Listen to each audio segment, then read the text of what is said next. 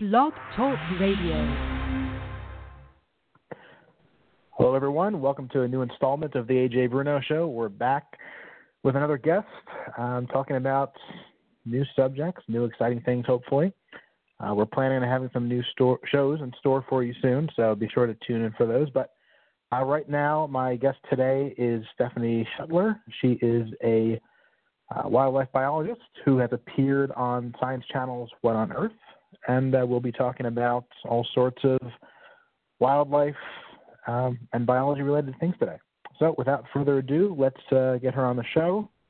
Hello, Stephanie. Hi, how are you? All right, how are you? Very good. Thanks for having me on. Great. Sure, no, it's good to have you. Let's dive right into it. Well, first, how did you first get interested in becoming a wildlife biologist and ecologist, and what is it like for anyone who may not be quite clear on the details? I got interested in it in a very roundabout way. I never knew I wanted to become a wildlife biologist. I actually never really knew you could become one. The only scientist I knew growing up was Jane Goodall, and I really respected her and admired her, but I grew up in a family, we actually would camp by staying in hotel rooms overnight. So if you don't know Jane Goodall's background, she studied chimpanzees in Tanzania, and I just didn't think I would have it in me to go to remote Tanzania and live.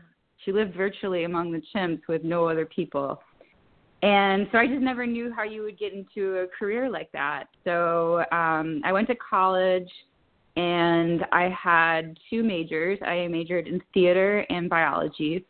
And the plan was to become an actress. And during college, my brother recommended that I do study abroad. And I had always loved animals. I grew up in a family that taught me about animals. Like, I remember we would, go to ponds and catch frogs and snakes. So I always really loved animals. And when I was deciding on a study abroad program, this was before, this was on the verge of the internet, so before the internet really blew up big.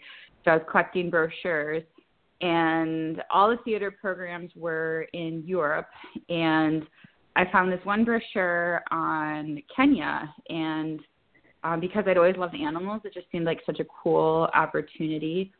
And also, I just never thought I would be able to go to Africa. I figured I could always go to Europe when I was older, but Africa just seemed like such an adventure and just so far out of reach. So I decided to do that trip, and it ended up changing my life because it was a program for wildlife management, and I already had the degree in biology, so I didn't have to change that much. My degree in biology was actually to become a medical doctor if acting didn't work out. That was my backup plan. And so I easily switched, and when I was over there in Kenya, I learned about all sorts of jobs in wildlife biology. So, you can work for the government, either the federal government or the state government. You can work for nonprofits. Most people go into it wanting to become a professor at universities, but there's a lot of opportunities. And now I actually get to do some research in Africa still, but I live in the United States, so I'm not as extreme as Jane Goodall. I still have my connections here in the U.S. And for somebody who wants to get into it, it's a lot easier to figure out that path nowadays. And when I was in college, maybe my university wasn't the best for wildlife biology, so maybe just by chance it wasn't that great of a program, but now definitely there are programs that are amazing for wildlife biology. So even here, I'm in Raleigh, and we're close with North Carolina State University, and they have programs in zoology, fisheries and wildlife. They even have captive animal management minors. So just really specified careers or programs.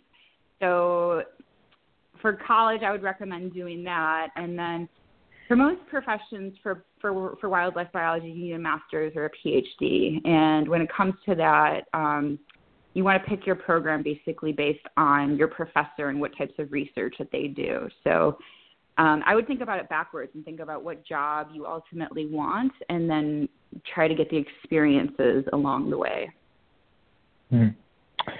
Now, you specialize in elephants. So what was it about them that appealed to you and made you get into that sort of research? So when I was in Kenya, that's when I first became in love with elephants. And what really did it for me is that we had met with a researcher, a researcher from a program led by Cynthia Moss, and she's kind of like the Jane Goodall of elephants. She has lived in Amboseli National Park for, I think, close to 40 years now, but at least over 30 years. And she studied the elephants. So, going out every single day, she learned to recognize the individuals by the tears on their ears, and she followed them and tracked them and learned about their lives. And we met with one of the researchers, and they just have such an incredibly rich and interesting social behavior. They are one of the most intelligent animals on the planet, so up there with primates and dolphins. And they do things that you rarely see in the other species, and some of their behaviors cannot be well explained by science. So there's this one story that particularly stuck with me of so elephants, they will come across the bones of other elephants and stop and investigate them. And that's where, that's part of the myth of where, the elephant graveyards came from. And some people say they have, elephant funerals. But this one researcher who had tracked elephants, so he had put GPS collars on them so he knew where the elephants were. And one of the elephants in that group was dying. So they were watching them, and the elephant was collapsing, and the other elephants would help raise her up. But eventually she passed away. And because they had other elephants collared in that region, they watched the other elephants come and visit that elephant. So for some elephants, if they're related to each other, that makes sense by science, because there's a theory called kin selection. So you're going to want to help out your kin because they share the same genes as you do. So if your family does well and they pass on their genes, it's kind of the same as you doing well and passing on your genes. But some of these elephants that came to visit the carcass weren't related to this elephant at all because they had all the genetic work done.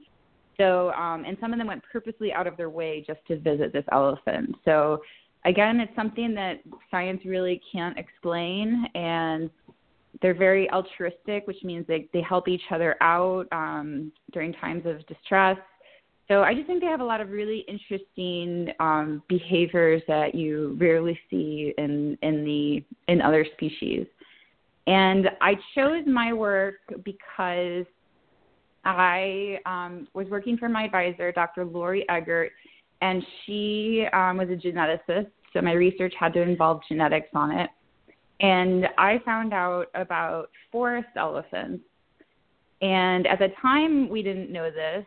There was some evidence that they were a different species, but it wasn't confirmed yet.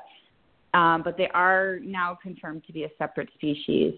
And these elephants are poached really heavily, and they live in the forest, so it's really difficult to see them. So there's so little information known about this species. So I decided that I wanted to find out more about it. And it's pretty remarkable considering elephants are the largest land animal. And here, they're the smallest of the elephants, but it's still one of the largest animals, and we don't know that much about them. Sure, I've heard that about the forest elephants being poached at a much higher rate than the bush elephants, but I would think it would be the opposite, because wouldn't it be harder to find them in the jungle, or is it because it's harder to watch and enforce against poaching? Why such a discrepancy? Yeah, it's the latter, because it's so hard to monitor. So It might be harder to find them, but maybe now the poaching has changed so much, or the poaching has changed in East and Southern Africa, that poachers do have really sophisticated equipment and can use things like planes. But if you're thinking about on the ground, it's probably not that different, although I guess you can see farther in the savannas. But it's more that it's just easier to poach because it is so hard to monitor these forests. So in the savannas, you can have planes and fly over. You can see poachers, poacher camps from these planes. You can count elephants. So that's how they have good elephant census data. But for forest elephants, it is extremely hard to count them. So for one, we don't know how many are there to begin with, and you have to rely on methods that come from extrapolating data from dung, and even just navigating the forest is incredibly difficult. So you end up doing these surveys, and dung is elephant poop. You end up doing these surveys, counting dung and extrapolating it for a gigantic area. So there's a lot of error in terms of how many elephants there are. And then, again, all the poaching happens in secret. So you can't fly over and spot poachers or poaching camps because it's all covered by canopy. And even in areas where there's logging and mining, when you fly over, there's so much tree canopy that you still can't see those activities. And some of those activities are actually making it worse for elephants. So when it's not, there are some good forestry companies that have really strict regulations that don't allow hunting, but there's other companies that don't. And once you build a road into the forest, it's really easy for people to have higher access to the animals, and that influences poaching a lot. So yeah, it's just these parks are huge. I mean, also corruption is a big factor in it too. So a lot of these parks, we call them paper parks, where they're designated to be protected areas, but they're not necessarily well enforced, or there's not a lot of funding to enforce rangers to help patrol to protect the animals. And then again, there's corruption. So sometimes the poaching ends up being tied to government officials.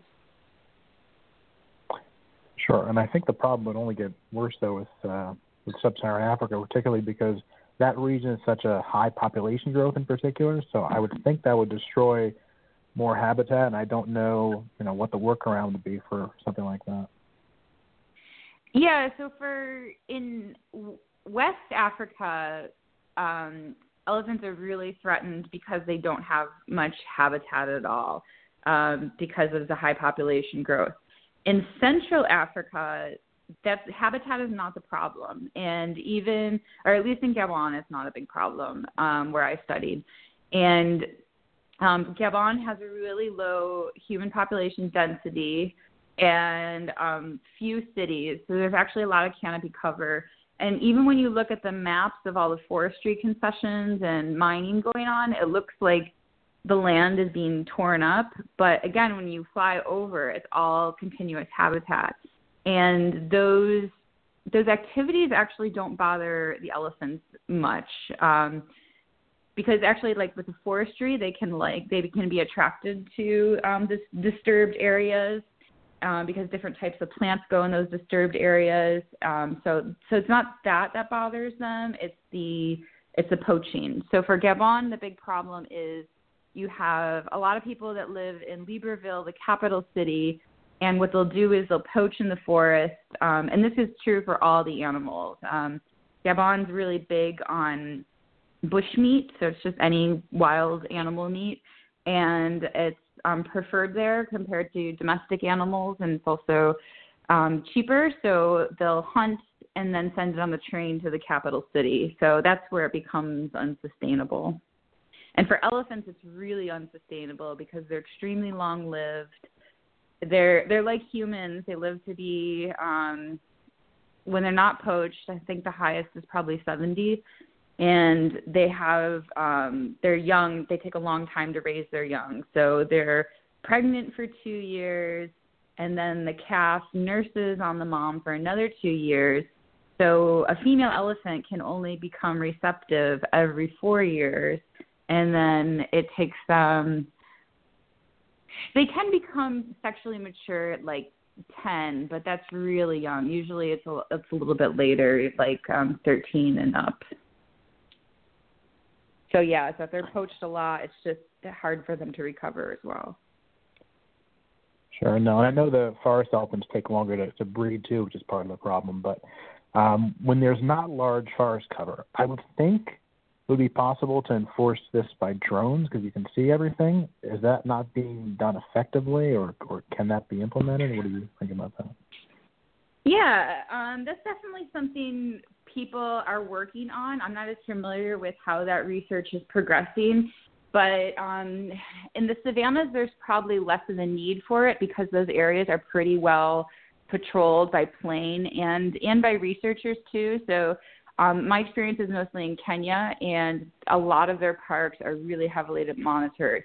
And whether that's by, again, tourism, so you have regulated tour operators going in there. So if they're with tourists and they see something, they're definitely going to report it, and that's their source of income to have wildlife.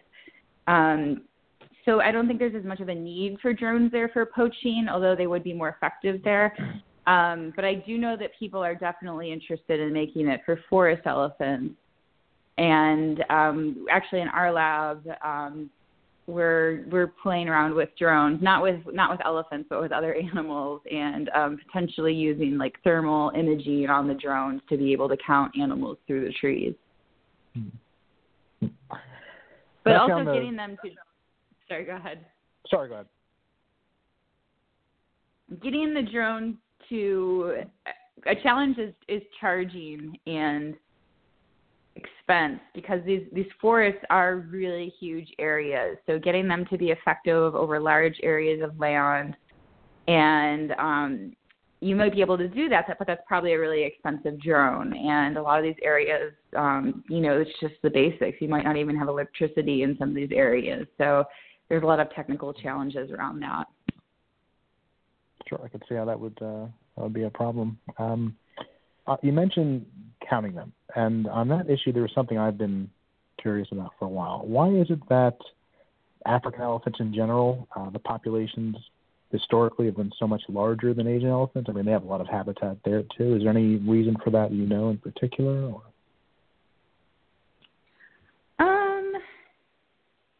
I think I'm not sure. I've actually never been asked that question before. I guess just because they have so much more land. I think their range traditionally expands much larger across Africa than in Asia. That's what I would imagine. Sure. Well, before we pivot to another subject, do you have one story about studying elephants or any other animal in the field that really stands out as unique? Yes, I have a lot of stories. But probably my favorite one, and probably the most interesting one, is that the park I worked in Gabon is famous or infamous for having aggressive elephants. So they just charge a lot. And when I was choosing the park to work in with my advisor, we had been to different parks trying to choose them. And like one park we went to, you could just walk very fast through the forest. It was like, walking in a forest here in North Carolina. You don't even think about it. And in Lope, where I worked, and the reason why I chose it is because it did have some savanna habitats. So it's deep within forest elephant range, but it had a couple of savanna habitats that were maintained by humans, and you could see the elephants there. So that's why I chose it.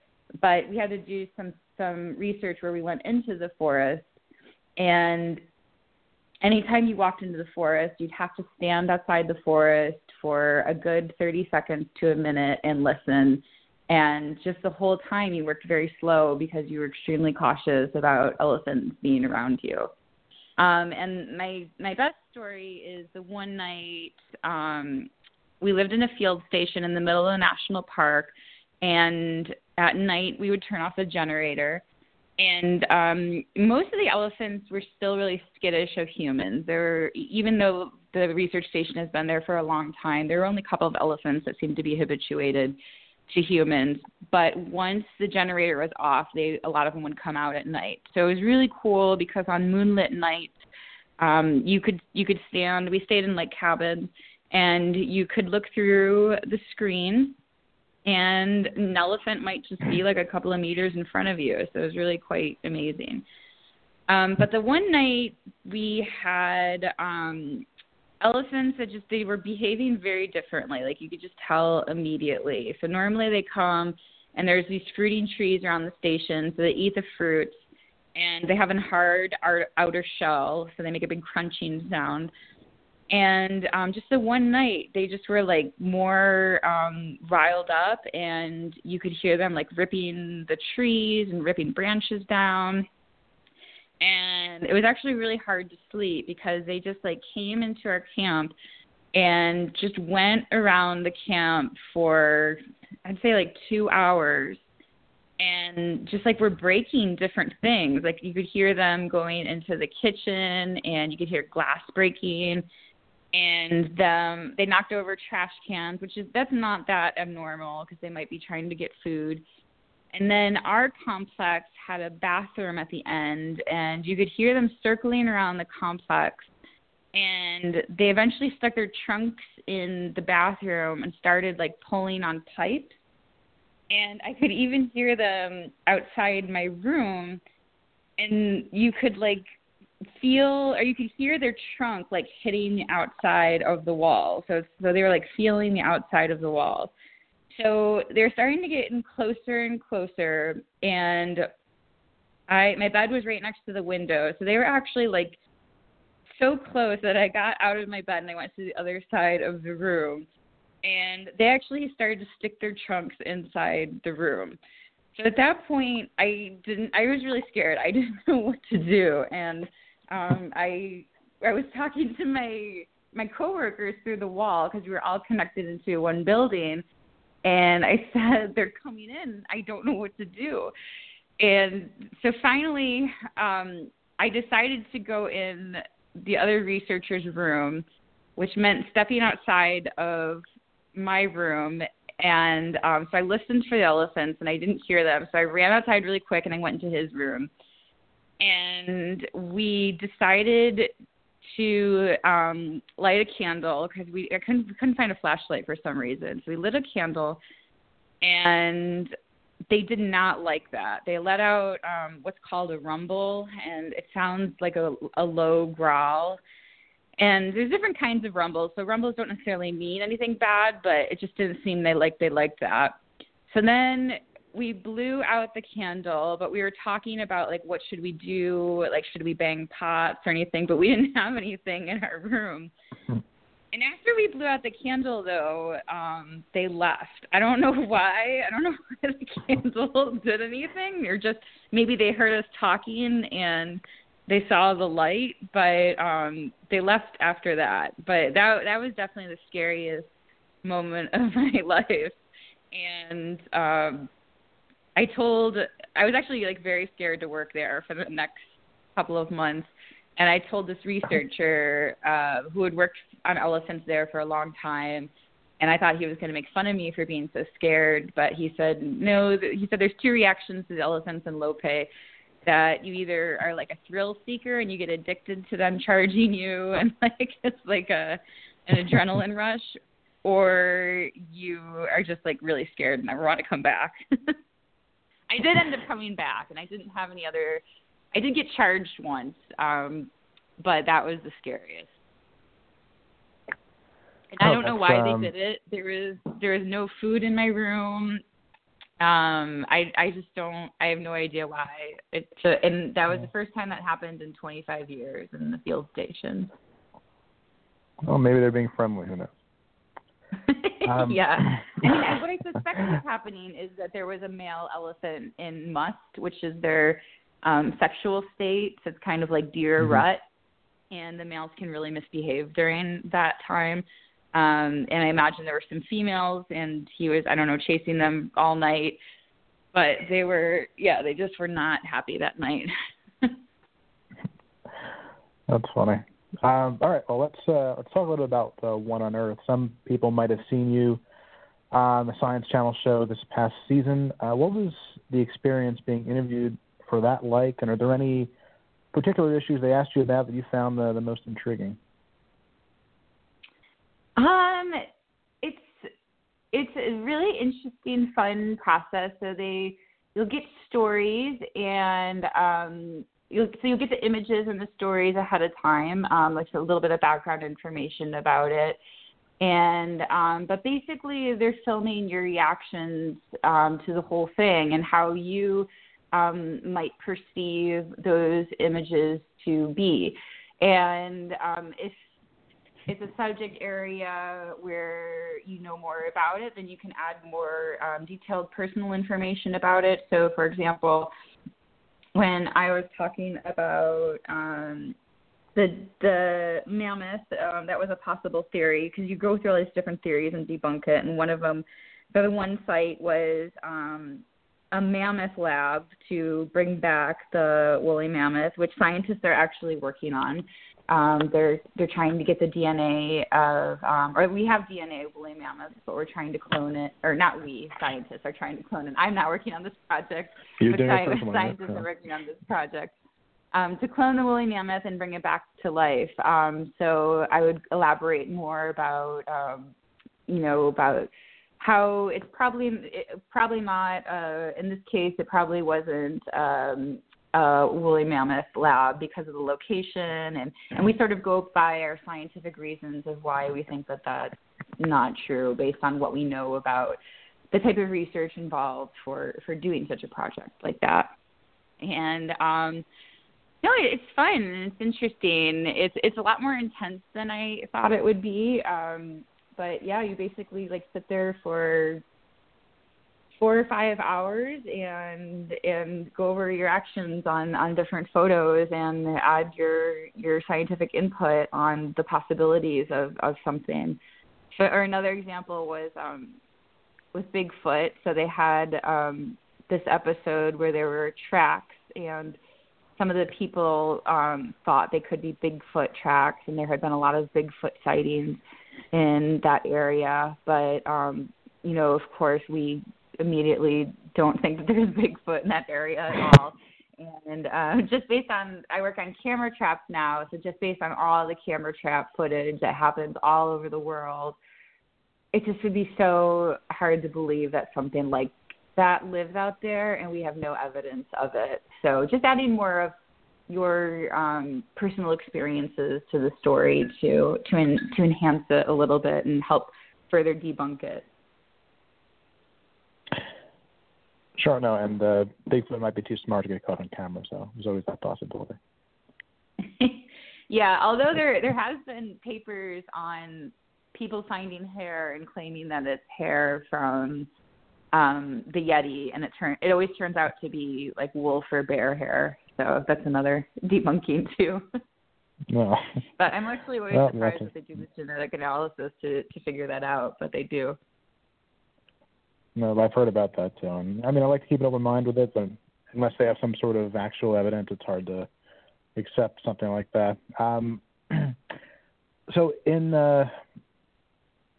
conservation in general, is there a particular species which you are particularly optimistic about and one that you think there's little to no hope for?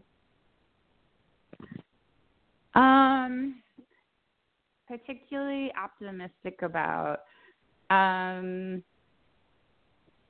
honestly, I am optimistic about most species, to tell you the truth, or most species that most people think about with conservation. So we tend to think about the large, charismatic species. So I am still optimistic about elephants. Or tigers, like those are the species that, like I said, most people think of. But there are tons of species that don't get any recognition and like even like a person like me doesn't know about. So there's, like species of mussels or plants or insects that are really hard to advocate for because they're not cute and fuzzy, or they might be cute in our minds, but they're not to other people's minds. So, I mean, there's definitely And I think that's part of conservation too, that we just have to realize we can't save all species, that it's an incredibly large uphill battle. So there are species that we are going to lose just because there's just not enough funding to go around for all of them. Of the high-profile species that I'm probably the least optimistic about is a dolphin called the vaquita in west coast of Mexico. And the reason why I'm not optimistic is because there's so few individuals left. There's only like 30 individuals left. And it's just so hard for me to imagine that, like it's a totally charismatic animal, like a cute little mini dolphin, and there's just not. It just doesn't seem to be a way out. Like they tried to capture it recently for reintroduction purposes, so to breed in captivity and then re-release new individuals in the wild. But the ones that they did capture, they ended up aborting the mission because one died. So it's like if you have a population of just over 30 and one dies, that's a huge number to lose. So I just don't see what kind of interventions can happen that can allow them to rebound, because that was like a last-ditch effort and it failed. So I think they will be incredibly, incredibly challenging to make recover. But like I said, other species I'm really optimistic for, and there's some species that have done incredibly well, like the American alligator used to be endangered, and they're not endangered anymore. So they're a conservation success story. I do think that a lot of conservation now will have to rely on humans a lot more. So I brought up tigers, and a lot of the efforts I think will have to be emphasized not necessarily on the species, but on the human-wildlife conflict. So with tigers, the problem is not really growing the population. In India, they're able to get the tigers to rebound and grow, but they have nowhere to go. So getting them to disperse into community lands and live there with people is problematic, and even just to move between the community lands between national parks is challenging as well, because tigers are scary. They can kill people. So I think there's a lot of promising things going on, but there's still a lot of challenges, and I think especially with humans. Well, India is one of the countries that probably has a better track record than others, but at the same time, that being the only place where there's still Asiatic lions, and I know they wanted to split them up between two different parks, and there's some resistance against doing that. So that's something which I find concerning, since it's the only place where they even exist now. Yeah, I think India, for the most part, does a pretty good job at conservation. They seem to have a lot of national pride in their wildlife. And they have a real challenge there, being the second most populated country on Earth. It's definitely, that's definitely hard to balance, but they seem to have a real sense of pride for their conservation efforts. Mm-hmm. Well, in the U.S. in particular, it feels like we nowadays do a better job preserving species, more so in the West. I feel like, I don't know if it's either too late here or just not enough wasn't done, but why is it that we've had such a depopulation of cougars, wolves, even bison were in the East? Species are basically only farther west. So do you think there's any chance of reintroducing those or any others, or is that ship pretty much sailed?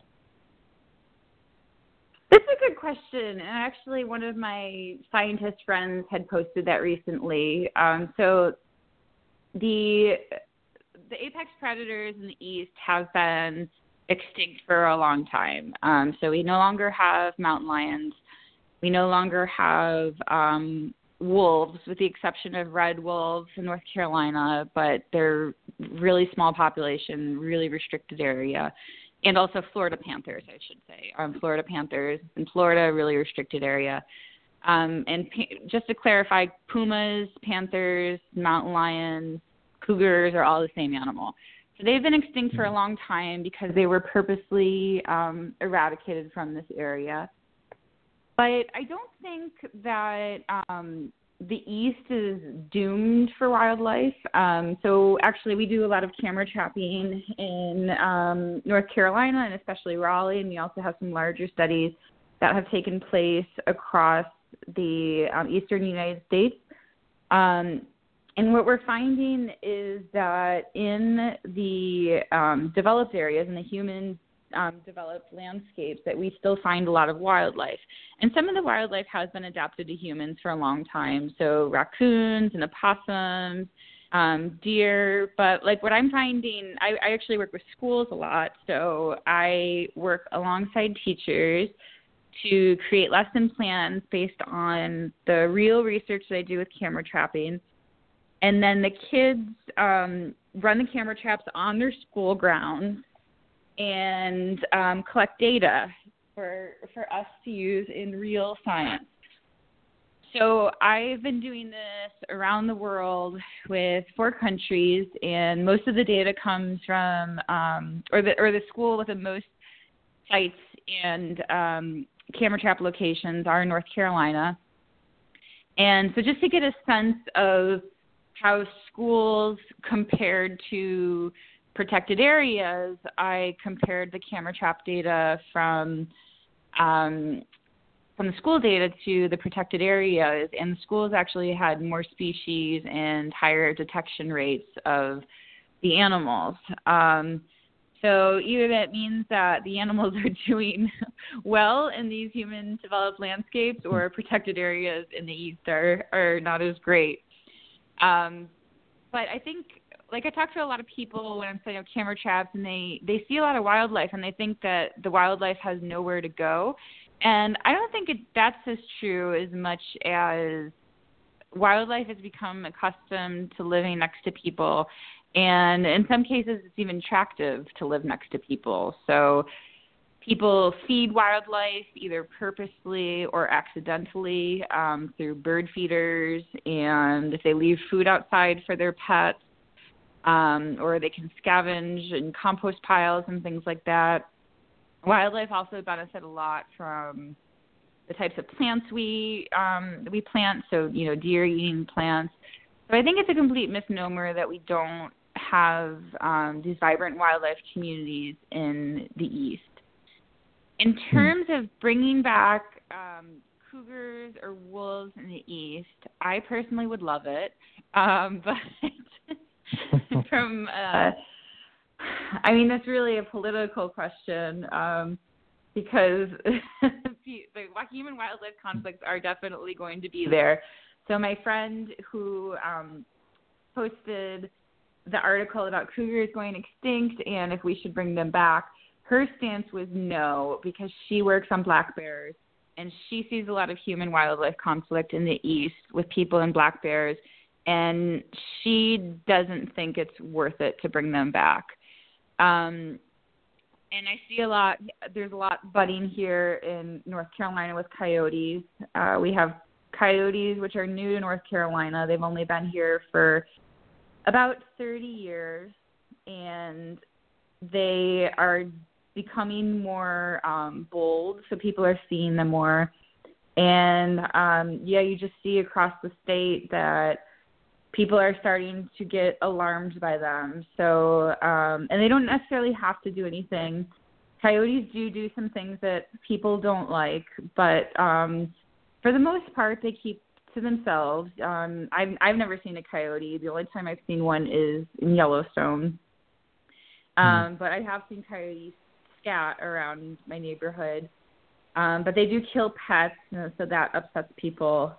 But they're not really a harm to us as humans, but there's still just a lot of fear about them being around. So I think it would be really hard to bring back cougars to this area, although I think it would be a good idea, personally. No, that would be nice to see. Now, with the coyotes, they're new as in they weren't ever in the region, or they just came back 30 years ago? Right. So, so some of the animal diversity in the West that you're talking about is just natural diversity, that some animals just naturally live in the West and they don't live in the East.